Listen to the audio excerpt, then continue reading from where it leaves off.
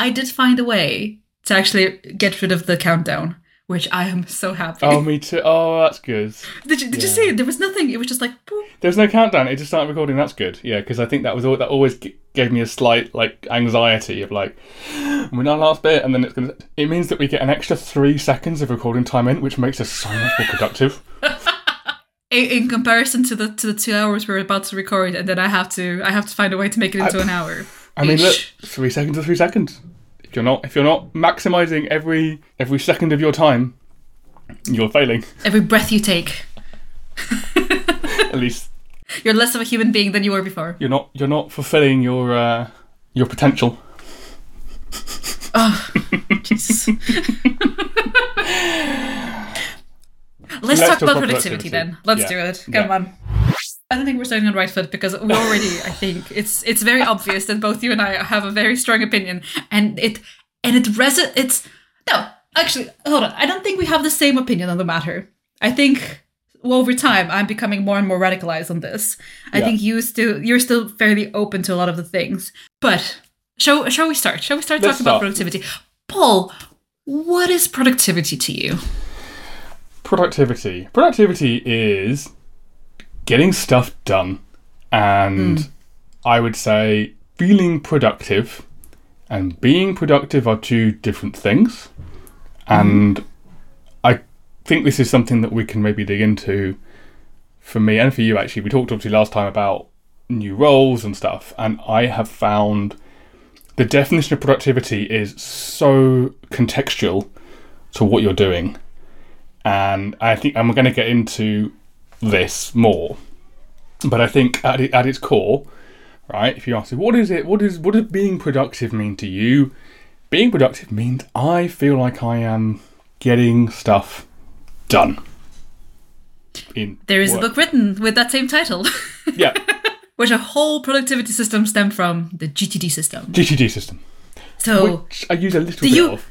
I was about to say, do you follow that, Paul? Not strictly, no. I like the framework. So what I do, I like having a weekly review. I think that's a helpful. So for those folks who don't know, so the GTD system, Get Things Done, very, very famous productivity system. It's one of a number, but essentially it came from as a book about it. It's definitely worth reading. And to be fair, it's one of those books which, when I read it at least, it wasn't like, you must do everything prescriptively that I'm telling you. It's saying this is a framework for getting stuff done. But essentially, you organise your to-do list into your inbox, into your what's called someday maybe, and your tickler or can't start yet. And the idea is you say, I'm going to categorise everything I have to do into 3 different ways of doing it. And then attached to that, and there is more, this is a wildly oversimplified version, but this is kind of the bit I use of it. It then has a concept called a weekly review, which I found really helpful, and I found really, really helpful, particularly in a job that doesn't have a natural structure to it. And I think, again, the way that you apply a system of working is so dependent on the structured job that you have, and if you have a really tight structure and set schedule, you probably don't need this as much. But if you don't have it, for me, that's why I find it helpful. And a weekly review basically means end of the week, for half an hour, you sit down, you go through all of your stuff, you clear out your inbox, and then you prep for next week. Do you write this down somewhere? It's a checklist. So I use Todoist, and it has recurring, so the Todoist app, and it has recurring tasks.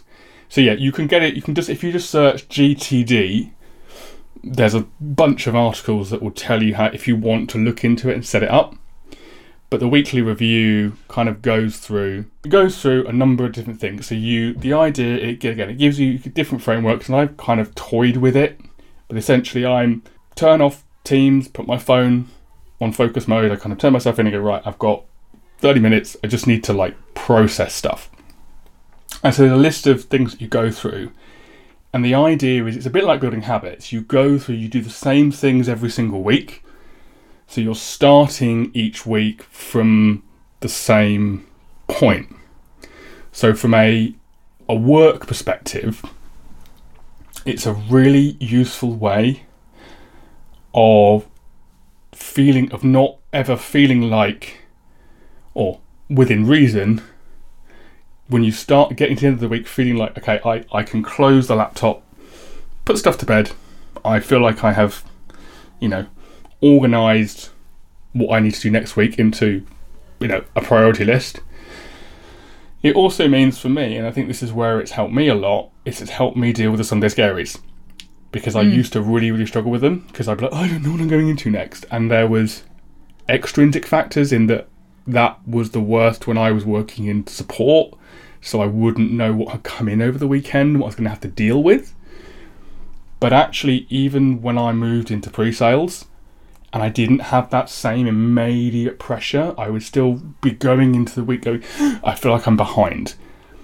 Actually, taking this kind of approach of just working through the backlog of emails, looking at what you've got coming up in the following week and going, for each day, again, this is personally for me, I go, do I have time to get outside?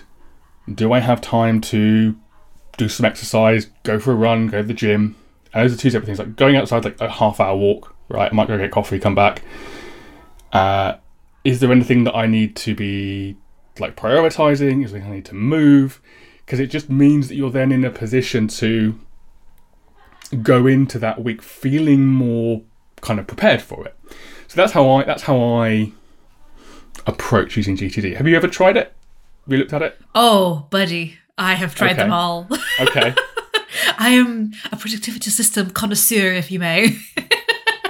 I have practically, I think over the last 7 years, I think I've tried all, if not, let's not say all of them because there's new ones popping in all the time. Let's say most, especially the most popular one. The whole, like when the second brain methodology came out, like, I was all over that.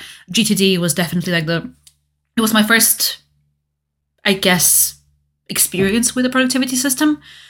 The problem, okay, I'm not going to go into the problems because there are many problems with all of them. But I think you've nailed the head something there that I want really folks, whenever we're talking about any productivity, and again, I have a very radical opinion nowadays, which is drastically different from what I did before. Whatever productivity system, whatever you're listening to other people say, including listening to Poe now, talking about his weekly review, talking about how, where you're storing your tasks, how are you organizing them, all of those, grain of salt, don't take it as gospel, pick and choose very carefully things that fit you.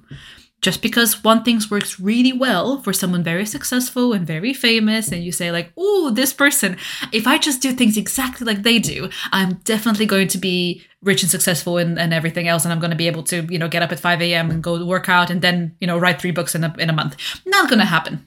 Stealing someone else's system is not going to work. But yes, so I did grab a lot of things from getting things done. Things like the inbox, that was one thing that has sort of stayed as again, I don't have because in the book, folks, and by the way, I don't recommend reading the book. It's one of those books that is like a bit of a slog to read through, but also maybe if you are going to be looking things up, look up different sources of reviews, because obviously the different writers will pick up on different things from the book. It's just the book itself is a humongous slog to go through.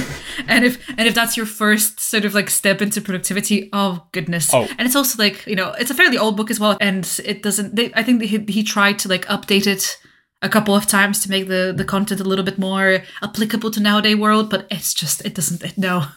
it's yeah, that's fair. And I would say if you could equally go and watch a few YouTube videos on it, and to Lydia's point, don't just watch one of them, watch like 3 or 4 and kind of take note of what grabs you, what you think, oh, that's an interesting way of doing it. Don't assume, like I would say, what works for me is almost certainly not going to work for you, because you are not me and my brain works in a different way to yours, and that's the same for everybody.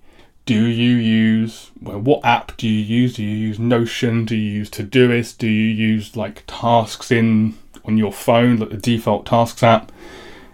Do you have a paper written? Do you write out to do this every day? That is a very, very personal thing. And yeah, like take what works from it. This isn't, I would never I would never say to anyone, this is how I get my stuff done. This is how you should get your stuff done. I go, this is how I do it. And this is why I find it useful for me right now. And like you, Lydia, I've been through, well, that's like, 7. I've been through a lot of different systems and frameworks and tools.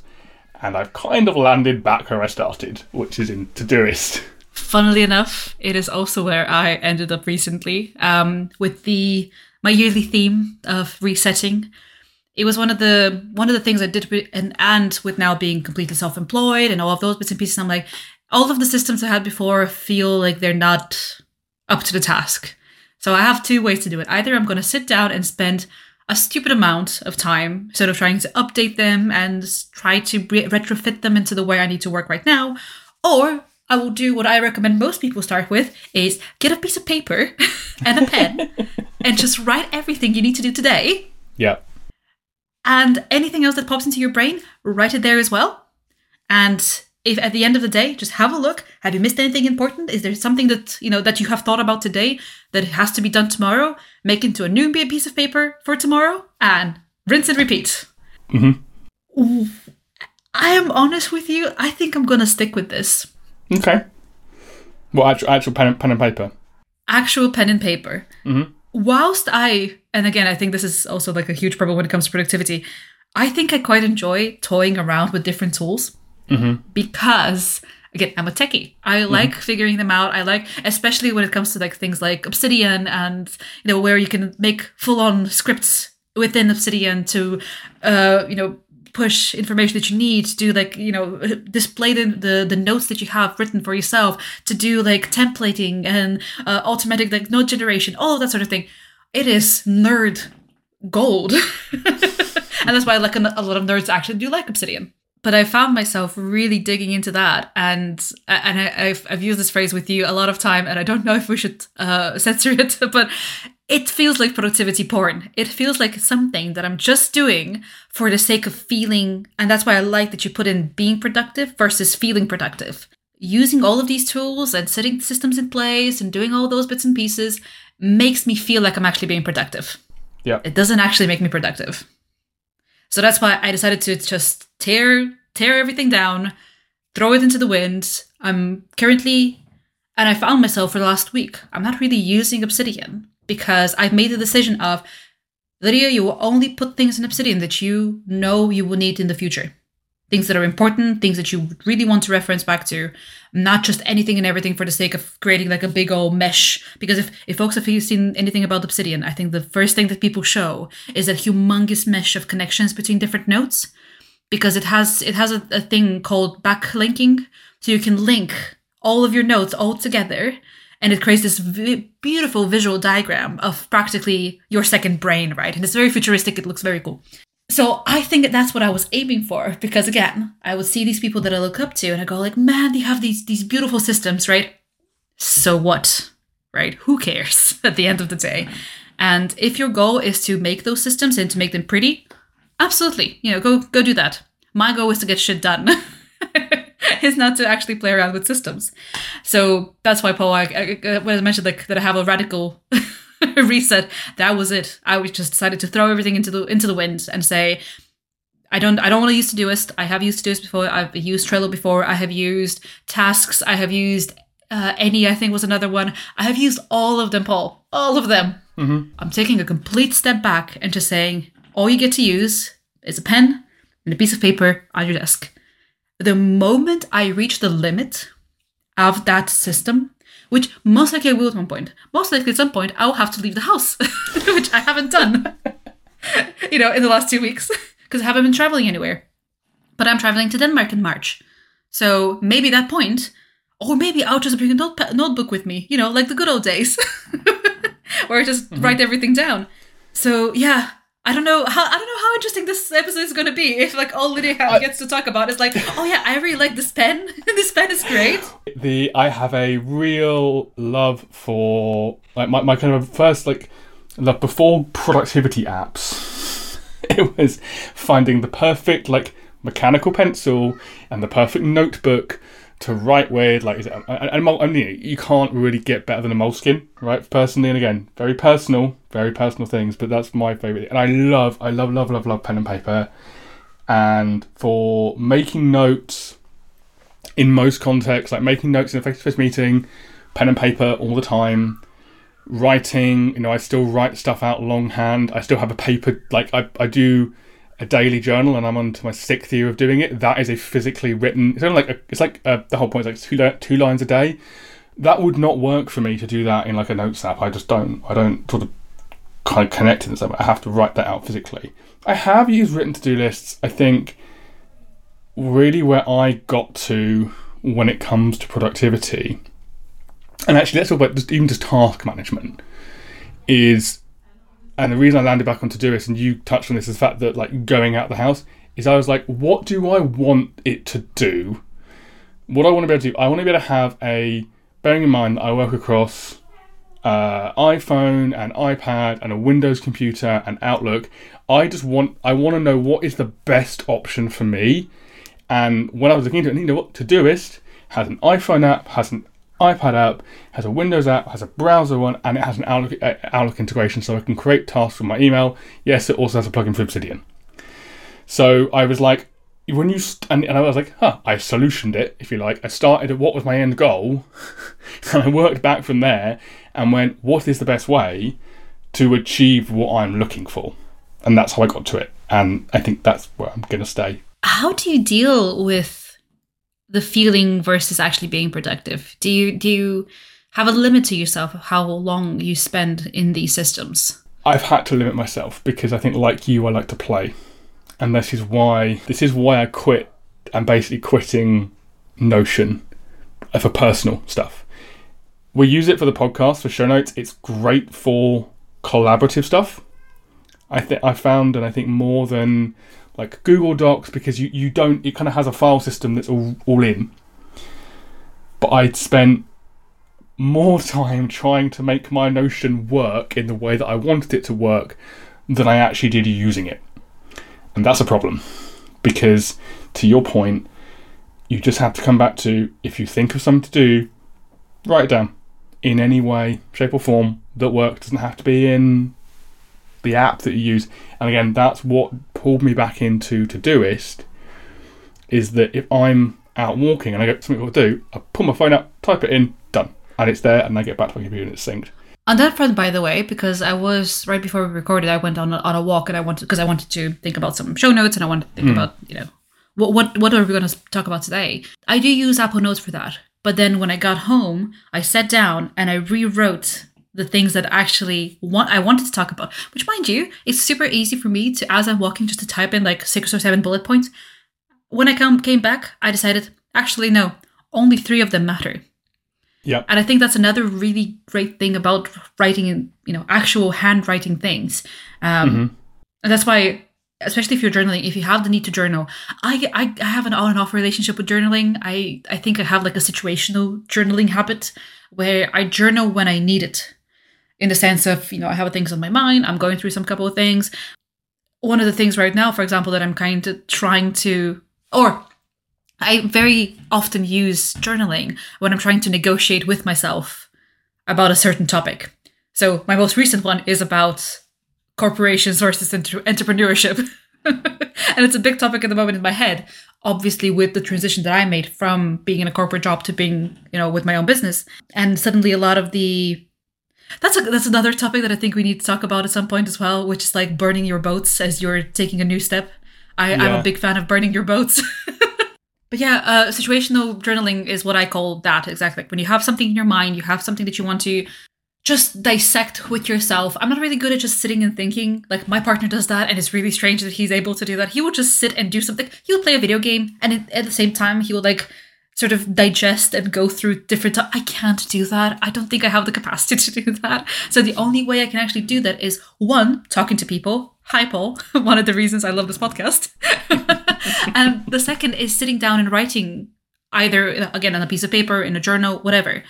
But I don't have this habit like you do, which is like, daily inputting what is on my mind. Or, well, if you don't mind me asking, if it's not too personal, Sure. What is the prompt that you have in your journal? Is it just summarizing your day, or it is not even that. So it's not even like, it's not journaling in the sense of going down. There's no prompt, and it started in 2019.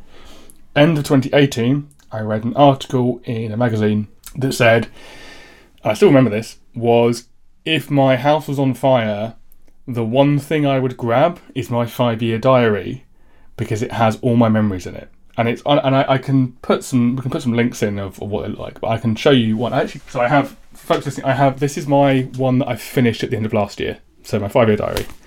And it is honestly, let's go to April 23rd, 24th.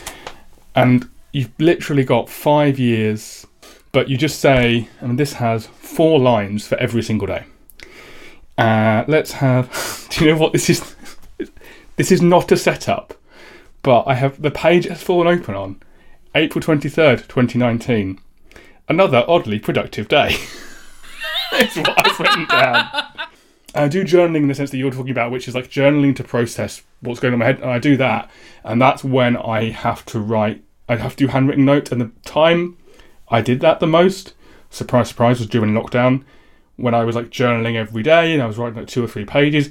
I had the time to do it, but also I just needed to like process that stuff. That is so strange. It feels like you're meeting with your older self, older time-wise, but like younger self. Mm-hmm, mm-hmm. You know, we keep on referring to this, like, you know, we were making content for us like a couple of years back. Funnily enough, listening to you, it's like, whilst it's very endearing that you do this. I think it's very cute. I have no desire to listen to what me 3 years ago has to say or what she was thinking about. Because in the sense of, and again, like this is something that I've sort of processed quite a lot and I've thought about quite a lot. Me who has made decisions or who has gone through this, you know, experiences, especially, and I would say 5 years, right? 5 years ago, me is a person that I don't know anymore.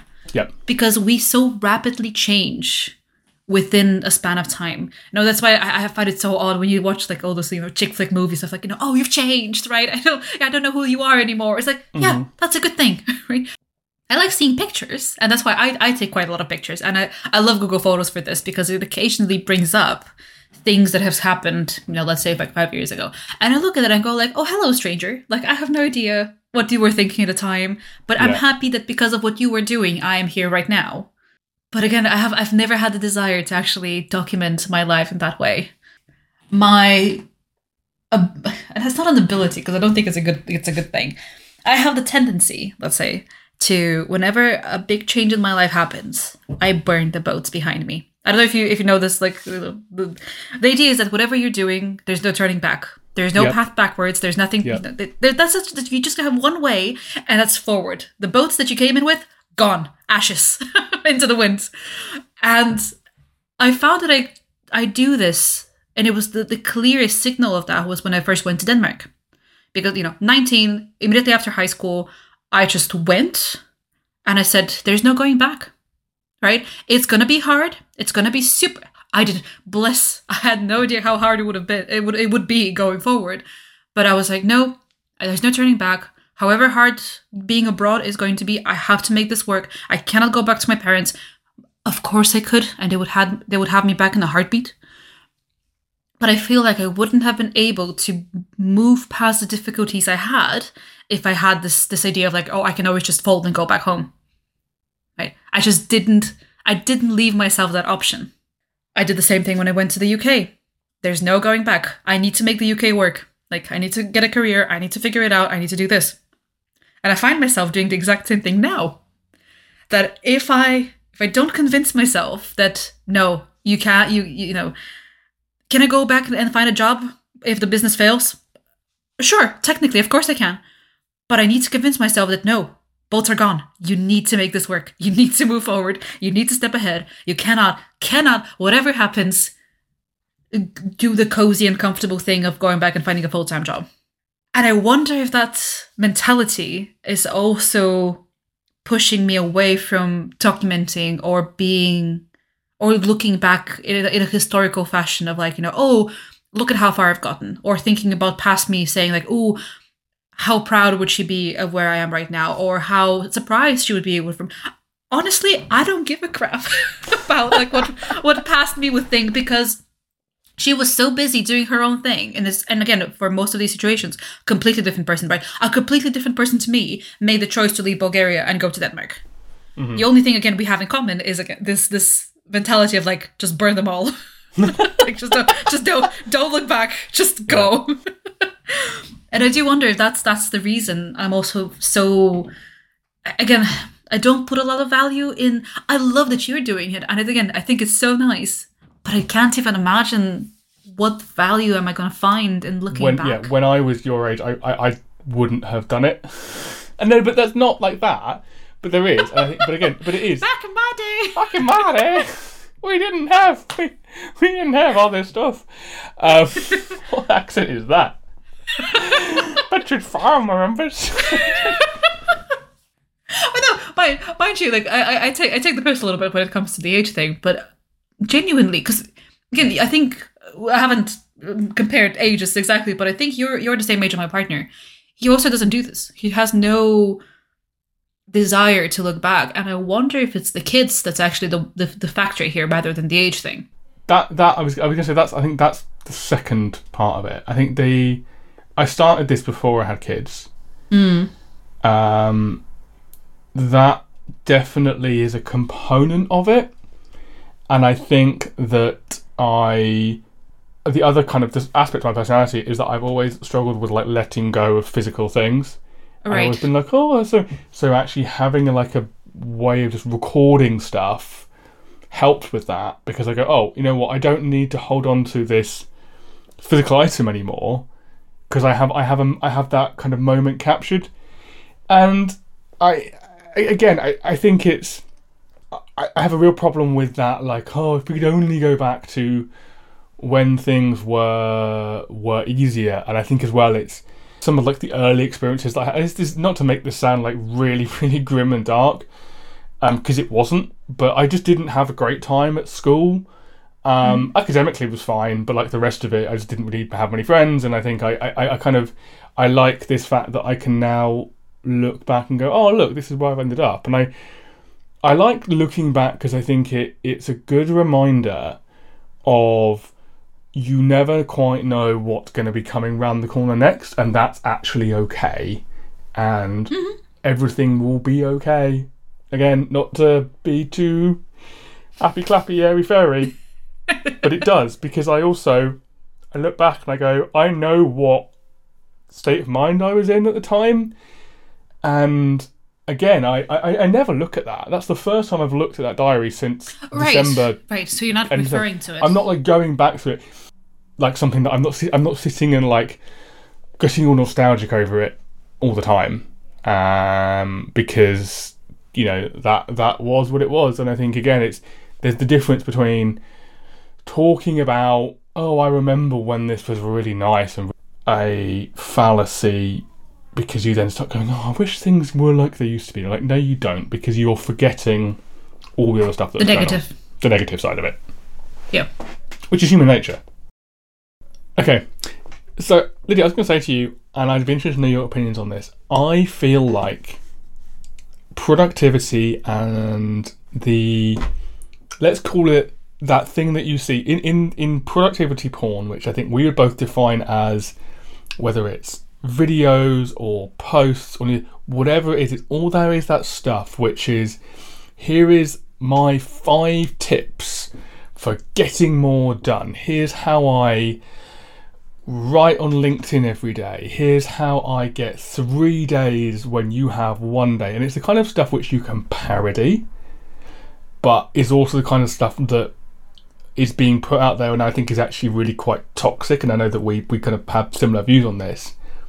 But when I look at that, and I think the realization that I had fairly recently with that stuff, not that I was ever buying into it, but just with like productivity in general, is there is a law of diminishing returns in terms of the amount of time that you invest into, and we touched on this right at the start, the amount of time you spend trying to like get your productivity system. Again, this is why I've gone away from Notion, because I was spending so much time building out a task manager that I wasn't getting any my actual kind of the work that I wanted to do done, because I was spending so much time trying to build a system to do it. Similarly, when I started using Obsidian, which I really like for taking notes, and I would say can get very nerdy, but also you don't have to use it in a nerdy way. You can just use it as like a note-taking application, which allows you to link notes together, which again, if you're talking to the same people, is kind of really helpful because you can have that history, and I found it useful in that way. But it's why I landed back at Todoist, because I'm spending all this time trying to find the perfect solution, trying to build out a task manager in Obsidian, when there's a perfectly good app that does just that. I don't know if you've had that sort of similar experience. Oh, absolutely. I had it both in Notion and Obsidian, where I was like, "Ooh, I love the system. Let me make it my be all and end all." I kept on referring it to as well, and I think it showcases quite a lot where my brain is at that moment, which was like I titled all of them like LinOS, aka like my operating system, because I just wanted everything to be shoved in there. And to say, and again, by the way, none of this is my ideas, right? I kept on trying to emulate people that I look up to when it comes to their content creation, when it comes to the way that they position themselves as like, what is it that they're actually achieving? And I'm like, ooh, I want to be able to achieve what you're achieving. Thus, let me borrow your system.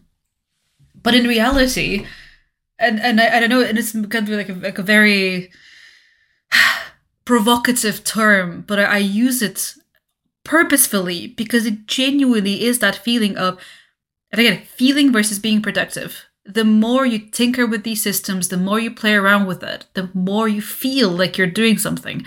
But at the end of the day, you have achieved the content, the result of it is null. Right? There's nothing there that you've actually been able to do with the system that you initially wanted to do. And by the way, I most likely will find, because with all of these things, when you reset and when you tear everything down, a victor is going to arise from that. Like, a phoenix is going to arise from those ashes. And I will most likely go back into one system or another, but it's going to be purposefully built based on exactly what I was like. And again, by the way, there are folks out there that do talk about this, talking about tips and tricks. The one tip or trick I will tell to people is start from having nothing, like start with a piece of paper. And the moment you hit a barrier, aka, oh, I wish this piece of paper was online, so it's on my phone or on my Mac or on my Windows machine, then start looking into things. But then look into those things specifically for that reason. Don't try to have something that is going to fix everything and make you a sandwich in the morning as well. Because whilst they can technically, it's always about return on investment. Like, how much time are you investing into that versus what you're getting out of that system? At the end of the day, when I was doing all of that, when I was playing with Obsidian, trying to make everything work, as I wanted it to, especially Notion took me even longer. Notion was about like a 2-year adventure with Notion of trying to get it to work, paying money for templates to just, even for our podcast, right? Like I was still in that mindset of like, oh, there must be, right? Notion has to be the answer to that. Because it was the only thing that was also collaborative. Like, whilst Obsidian, whilst it can do some collaborative things, it's definitely a individual person tool. Notion was definitely like, oh, if me and Paul are taking this podcast seriously, we need a serious podcasting system, right? We need something that is, we can set up dates and we can set up notes and we can do this and that. And in reality, it was a bigger bother to use than it was actually helpful at the end of the day. So, lesson learned among many. But again, if you're going to start with something, start simple and build up. I am expecting that my Phoenix at the end of the day would actually also be Todoist, because it's a very, as I said, cross-platform. It's very simple to the sense of like, if you want a list of tasks to do, it will give you a list of tasks to do. If you want to set up reminders for yourself, it can set you up reminders. If you want to do like recurring tasks, like taking out the bin every Thursday, like it is for us. Things like that. At the moment, I don't feel compelled to actually engage with it right now. I'll talk to you again in March and I'll let you know when I start traveling again. And I'd be interested to see how it goes as you ramp up being self-employed as well. Right now, again, it's a list of sticky notes and paper thrown around, because the beauty of being self-employed, at least in my case at the moment, is that I get to pick and choose what's important to me right now. So I can start a day with saying like, hey, I have 5 emails that I need to respond to about people being interested in the workshop. Absolutely, that's the first thing I need to do. I'm not in a meeting. I'm not having to respond to questions from colleagues. I don't have to do anything like that. That is the first and most important thing I need to do right now. And that really, from the system I had before when I was employed by VMware, that was the major difference, because I had to constantly juggle between different tasks. Mm-hmm. So I could have been focusing on one thing, and then I would get a call, which is like, okay, I need now somewhere to actually record where I was at, or what I was doing, or what needs to get done afterwards. Because that task switching was the thing that was a big killer for me. Because I didn't have that, I guess, the space to actually sit down and focus on one task at a time, which I desperately need. I'm not a multitasker. Multitasking doesn't exist. All you're doing is task switching. And some people are better than others. Whilst I'm fairly good at quick switching, I then found it really hard to go back to the original task of getting, especially if it's something relatively creative. And by creative, I don't mean only painting and drawing. I mean like, oh, I need to write a response to the customer that makes sound like the product is actually doing everything that they want. That's a creative task. That's an innately creative task. When I was doing videos, when I was doing demos, entirely creative. But I needed the time and space to do that. And even as, and I was getting through, especially the second year when I was an SE, at that point I managed to negotiate with a lot of the people I work with. It's like, I need this time of day not to be bothered. Still didn't work. It sounds like a great idea, but people forget. And when you put yourself on silence, they then escalate to your boss, and then your boss calls you, and your boss is going to be one of those people that you're going to let through your do not disturb filter, because if you don't answer, most likely the third time around, you're going to get fired. So there had to be a balance in there. And that's why I think my previous system that worked when I was an SE no longer applies here, because I don't have the same challenges that I do before. If anything, now I'm a lot more... So is it okay if I describe my system as it is right now? Because when I say just papers flying around, it's not entirely true. So there's obviously like the piece of paper, and in my case, it's like a bigger sheet of like A3 paper on my desk. I like A3 because it's, it allows me just to draw a little bit more and like collect things in different elements. There's also a little like to-do list on the side. It was the cheapest thing I could find on Amazon. It's nothing special at all. But it's, again, absolutely nothing special. I think it was like 10 quid or something. The other thing I do is blocking time on my calendar. So instead of doing a to-do list, whenever something pops up, I put a half an hour block on my calendar somewhere. And that is just as a place for me to actually put them on there, and then think about like, okay, is this actually going to take me half an hour? Is it going to take me 2 hours? Is it going to take me 3 hours? So including, for example, today's recording, I have a task today, a block in my calendar that is 2 hours long for editing. I might not get the editing done, but that means that today I have decided that on my to-do list, quote unquote, which in my case is just a calendar block, I will be editing the podcast. So I've sort of replaced and completely displaced the to-do list with a calendar. And I found for myself that is a lot with the way I work. And again, especially being self-employed, I have 1,000,000,001 things I want to do all at the same time.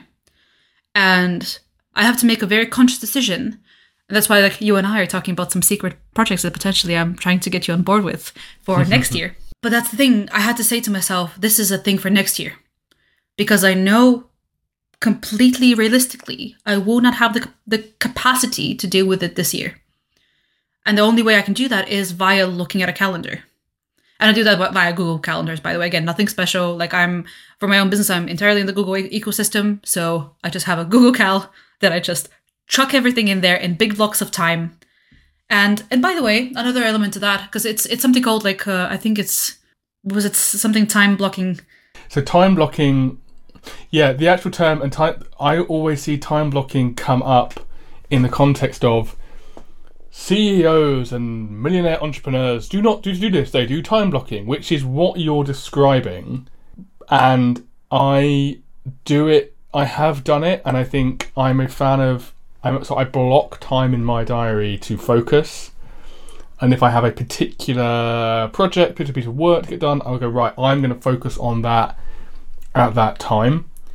I also really like using the little desk timer that I know I influenced you to buy one, and it's we can link to it. It's just literally a round time that goes on my desk, because I think it's like the Pomodoro technique, which is this idea: if you work for 25 minutes, you have a 5-minute break.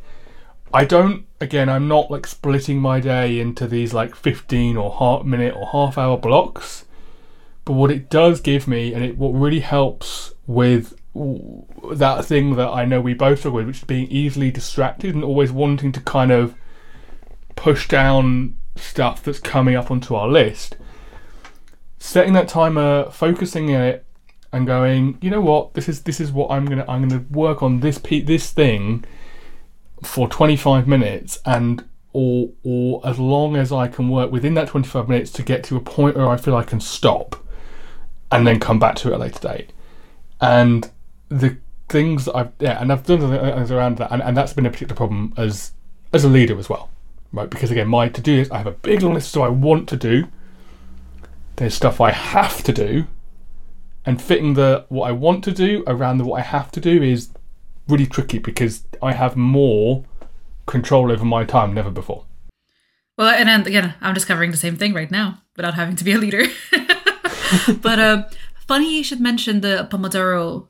What I have discovered over time is that I need that timer, not for everything, because in reality, actually, I found it very annoying if it interrupts me when I'm into something that I'm already focused on. And again, it's the benefit or the being fortunate that I don't really work with other people that will just call me randomly in the middle of the day to interrupt me. So I can genuinely nowadays focus in and refresh my website for 3 hours straight.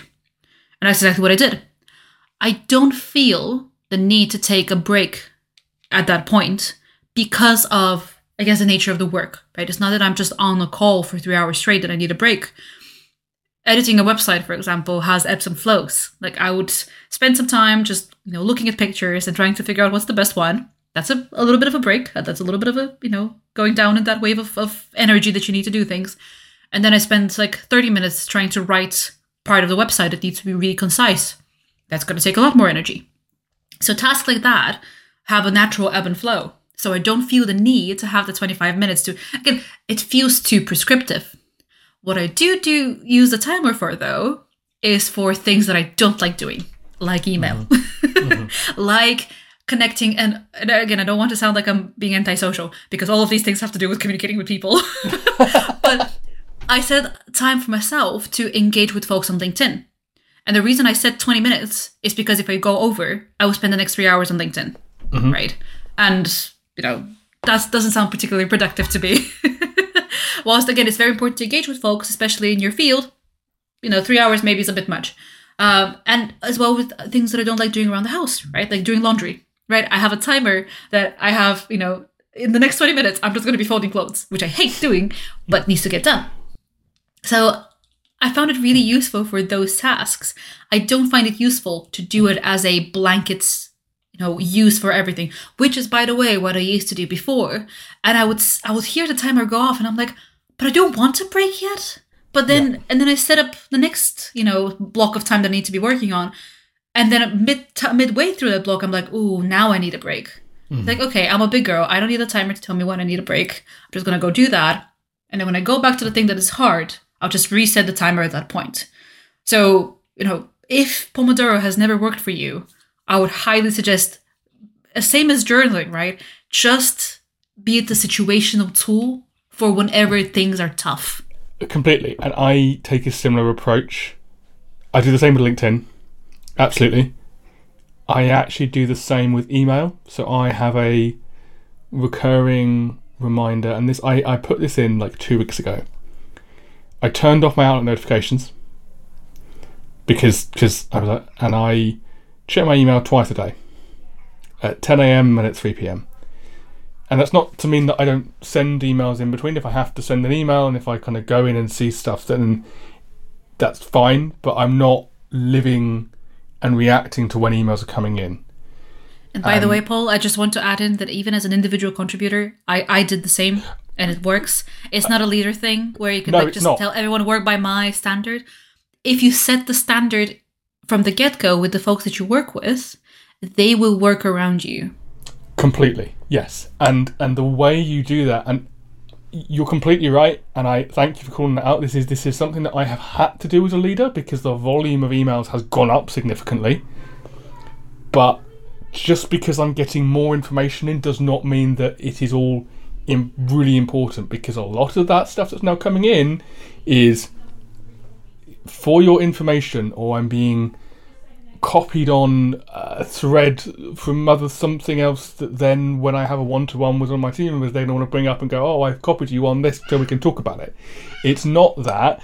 They're needing me to kind of jump on it in the moment. And you can effectively train people to go, these are the best ways to get hold of me. And for me, it's like, phone me, message me, Teams, Slack, whatever like internal messaging application you have, calls on my diary, calls in my calendar, and then my emails.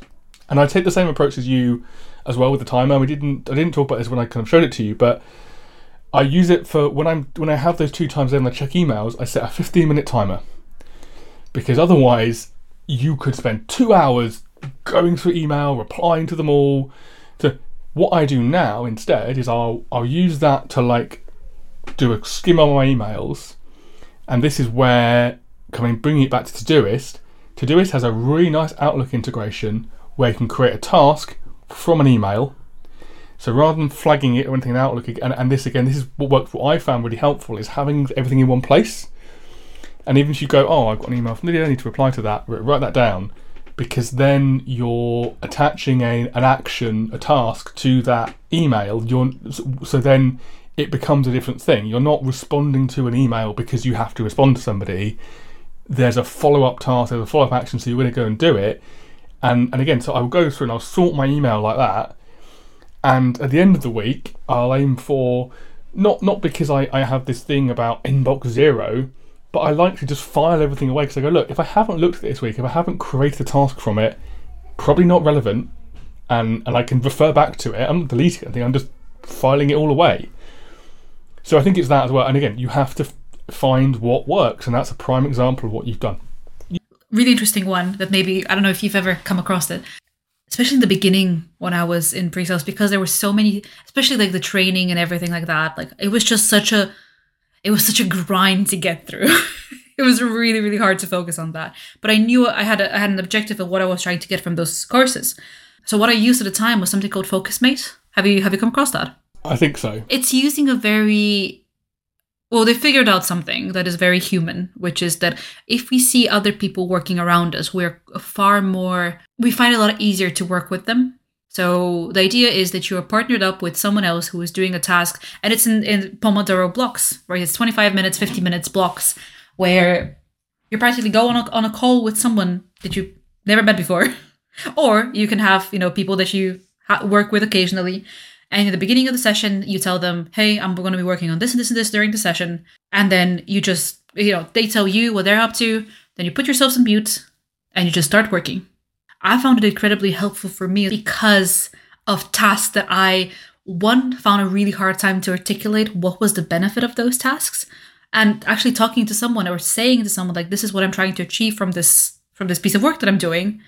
And this is what I'm trying to aim at for the next 50 minutes. Because it also really focuses you on what it is exactly you're trying to achieve in that little span of time. So for example, email, right? Email was a perfect one. I used to do email all the time with someone else together, because I would just say hey, I have a whole ton of email I need to respond to, and I'm setting the next 25 minutes to do that. And at the end, I'll let you know how much of that I was actually able to achieve. It doesn't work for me anymore. Again, due to the nature of the tasks that I tend to do now, they tend to be a lot more long form.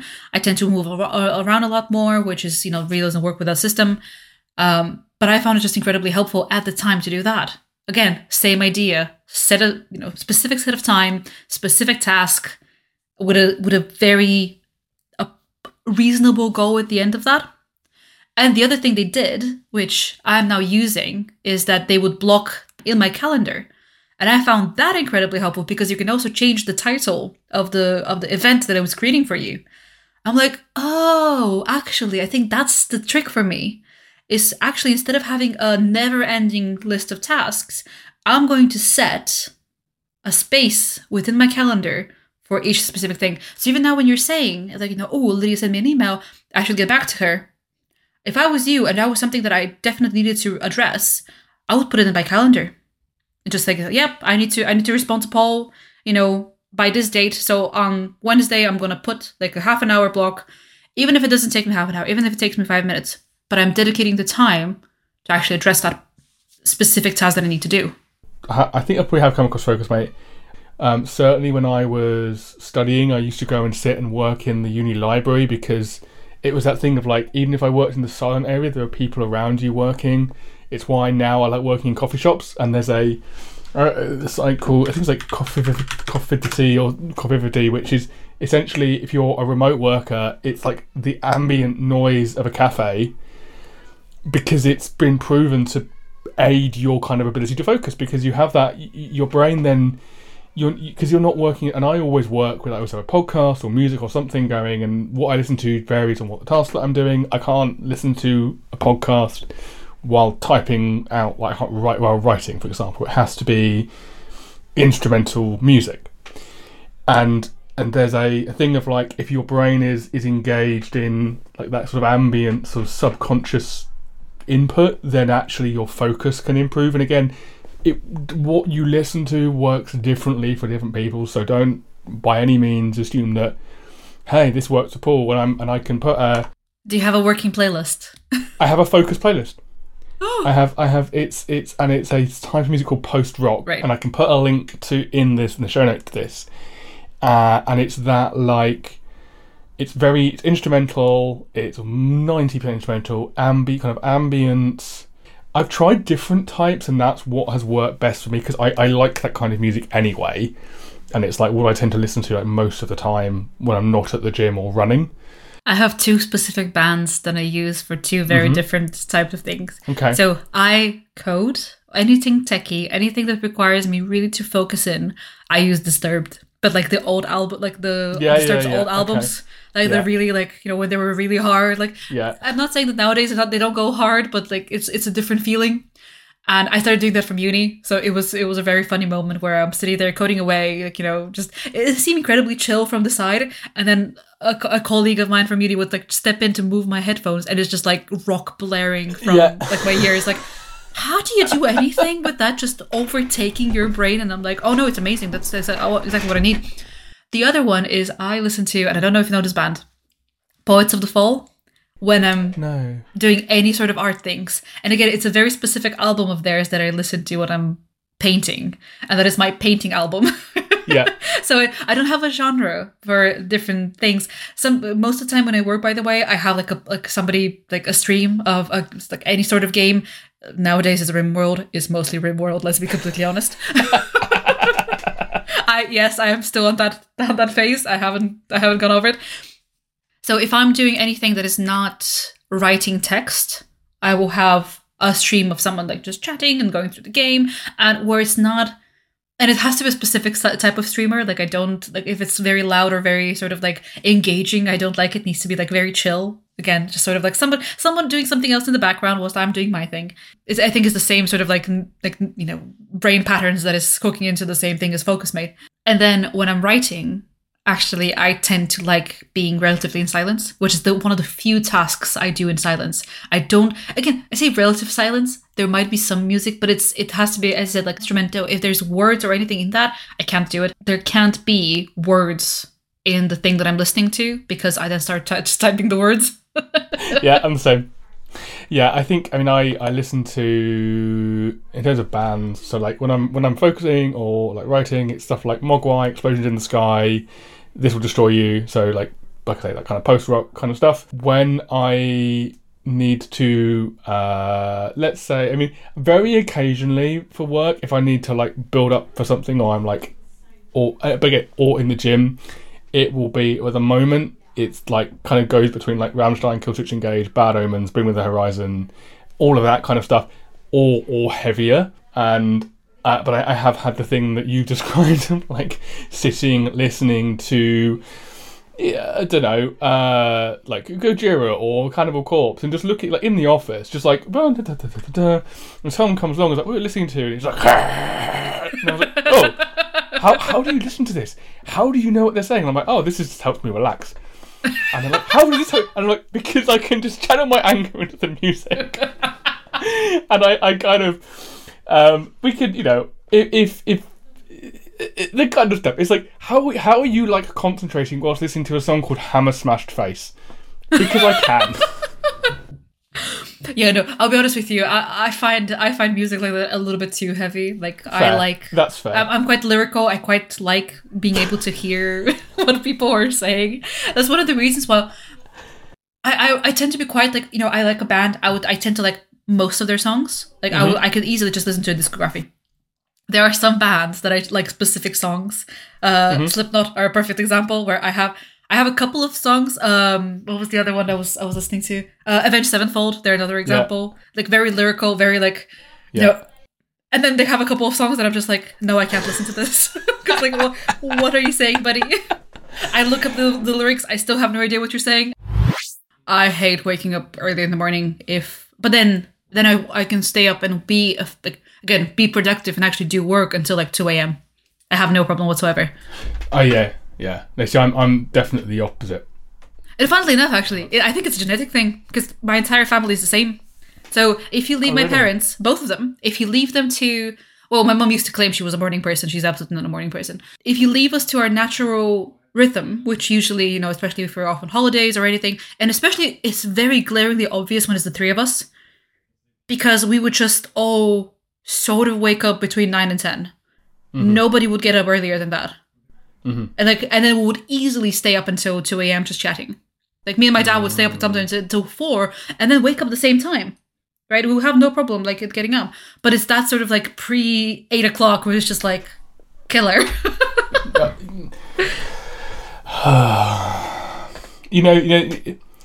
I say, talking about productivity, my favourite joke when it comes to people talking about and this again assumes that you work the 9 to 5, and people go, here's my 5 to 9 routine outside my 9 to 5. And I'm like, 5 to 9, you mean 5 a.m. to 9 a.m, right? Not 5 p.m. to 9 p.m, because it's because that's when I'm up, right? It's my 5, I'm up at 5 a.m. There was a period of time in lockdown where I was getting up really early, and surprise, surprise, I was getting loads of stuff done, but it's the kind of thing that only works in a vacuum.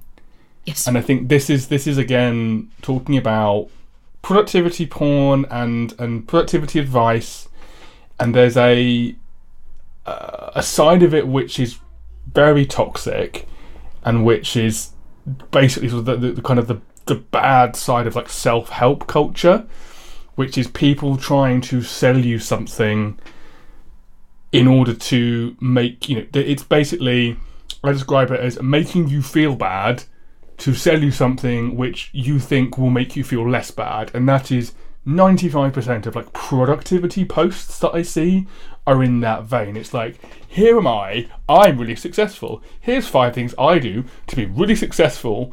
And there'll be things like, I get up half an hour earlier every day, and when I go to the gym and I'm resting, that's when I'm coming up with ideas. And I'm like, I personally, again, if I go to the gym, I just want to switch off. And it embeds this like, it's like squeezing a sponge, squeezing every little bit of productivity out of a day. You don't have to do that. And there's that side of it. But then there is the side, and we kind of touched on a lot of it, the Pomodoro thing. I think the other thing that, again, for me, works really well. I don't do this every day, but I do find that this helps with days when I feel like I've got a lot coming up, or days when I have, and this applies to, if you have a day with a lot of meetings in, it's called, I don't know why it's called Swallow the Frog, but it's called Swallow the Frog, which is do the thing you least want to do it first, get it done. That does help, I find, and also I find it works for me sometimes. Depends. And I should contextualise this. It depends entirely on what that task is. If it's a relatively easy thing to do, relatively straightforward. I'm putting this off. Getting it done is like, okay, cool. The other thing, and again, this helps me just manage that productivity anxiety, I'll call it, is going and looking at that to-do list and going, is there like a couple of things that you could do that would get you, kind of off to a start that would make you feel productive? And it's like that you can do really quickly. And it's like that, again, I don't ascribe to the whole, if you can do it in 2 minutes or less, do it straight away, because you might be focused and again, that email thing, just because something takes you 2 minutes doesn't mean you should step outside of that focus to do it. Absolutely not. But if you're starting your day, and this is what works for me, feel free to try it, feel free to junk it if it doesn't work. If you're starting your day, and like today, I was starting my day and I went, I've got a load of stuff to do, but 3 things on my list were to just move calls that I now can't do because of the fact that I'm now travelling to London later in the week. I moved those calls, I checked them off my list, and I went, okay, that's 3 things I don't have to do anymore because they're done. And that just helps to literally, like, again, and I would say as well, if you're doing your handwritten one, write these things down, do them, and cross them out, because it just gives you that little bit of satisfaction of going, there might be small things, but you've done something, and that's fine, and the rest of it, forget it. You mentioning eating the frog thing, I found that does not work for me. That puts me off for the whole day, because I have started the day in the wrong way, right, in the wrong foot, because I've had to do something that I genuinely don't enjoy.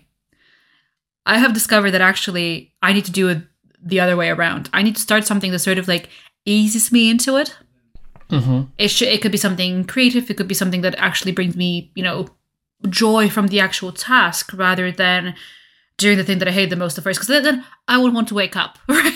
I wouldn't want to get out of bed to do the thing. Yeah, so okay. I want to have something that I'm looking forward to first thing, and then sort of like once I'm in the groove of doing stuff, mm-hmm. I will then do the thing that that takes me the most amount of time, or not the most amount of time. It's like the thing that I don't like, because like even when you for folks that are wondering, even when you have your own business, you still have to do stuff that you don't enjoy, like admin and dealing with accounting and like making a plan about cash flow, which are incredibly uncomfortable. But I think again, I guess it's that thing of like, and this is where I say it's very context dependent on the task. Again, real example from today, I needed to phone my bank. I had to phone somebody because I had an issue accessing my online account. But I had to phone somebody, and that's just, I hate phoning people. But I got up and I did it, and I got through. I phoned them when they first opened, and it got done. I went, that's off my list. Yep. So don't throw yourself into like a 2-hour piece of work that you're going to hate doing. Also, that I think is, again, and this is not advice, but like I think again just things that I have found that work is like, if you have a big thing and it's overwhelming you, see if you can break it down, because you almost certainly can. Like if you hate doing the laundry, fold the shirts first, then they're folded, then fold the trousers, then pair the socks, because again, it doesn't matter how granular you make those tasks, if making them super granular works, do it, right? Because then you feel like you're checking stuff off, and that's satisfying, and I am someone who gets satisfaction from checking stuff off massively. Yeah. But it is really just try stuff out. If it doesn't work, something that does really work for me is the Eisenhower metrics. Mm-hmm. That is something that, and I don't do it in the sort of the official, again, I don't do it in the official way of like writing everything down and sort of pushing into different elements. First, I'm not familiar with the metrics, by the way. It's yours, and I'm not going to go into a lot of details of describing it because it's a very visual thing, and trying to describe it in an audio format is going to be really hard. So we're going to put a link in the show notes.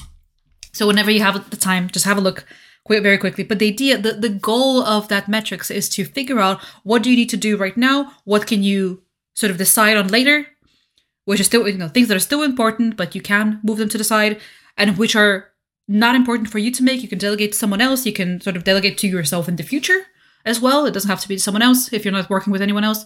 But it's okay. And then you have things that are just like, you look at them, you have a task in front of you, and you make a decision. It's not important. It's not urgent. I would just chuck it out. I found that to be incredibly helpful when it comes to clarifying things. Mm-hmm. I was around like, what is the thing that I actually need to be doing right now? And it's a whole different topic as well, like, especially when it comes to like, and I know I keep on talking about this, but it's obviously top of mind for me at the moment. But when you have your own business and you're the master of your own fate, you need to be very careful where you spend time, because there's a lot of fake work that you can make and we can do to make you feel like you're achieving something as a business, but in reality you're doing nothing. Like a perfect example would be like making your own, business cards. Whilst it makes you feel like you're an actual business person, it doesn't really push towards what the actual goal is, which in my case is for the business to start making money. That doesn't help. If anything, it actually detracts from it, because I'm spending money for on business cards. I haven't done that, by the way, just for reference. But it is work. I make biscuits. I don't do business cards. I make biscuits. Yeah, I can say biscuits. Far better. Much better. Much better. Much tastier. But that's really one of the things that I keep on. And again, with a lot of these ideas and a lot of these productivity methodologies, you don't have to follow them through and through. As I said, like it's that metrics it's very visual. You push things around, you move things around. When I get really overwhelmed, which is usually when I start reaching out to these tools a lot more, the way I've done it is I've taken a bunch of sticky notes. I've written down things that I want to do, because I usually have a list of like 40 things going on in my head at the same time. And I just position them next to each other, and I put in one group. I put the things that I need to do as soon as possible. So they are very urgent and they need to be timely. So I put them to the side and go like, okay, you're going to be part of my calendar blocking for today and tomorrow, because you need to get done ASAP. Then are the important things that I'm like, okay, I will need to deal with you at some point or another. So again, go back to the calendar and I start positioning them in, a couple weeks time. Then I go to the delegate one and I'm like, okay, do I need to talk to someone? Can I chuck this onto my accountant? Can I ask someone else for help? Can I can I ask Paul to help me out with this? Can I talk to whomever I'm working with? Can I chuck it to them? Or even better, I'll just position them even further down. Next month, the month after that, with some context so I don't forget what I was thinking at the time. And then very often I find myself with a bunch of sticky notes that as I was writing them, they're like, oh, I need to write them down. They're really important.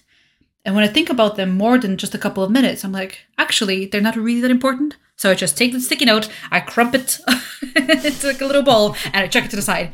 And that to me, because you were saying about like ticking a task or like scratching it off the list, to me, that crumbling up of tasks that I suddenly realize I don't need to do, that to me brings me so much joy and so much clarity, because like, okay, you've done the due diligence of thinking about it, not important, chuck it out.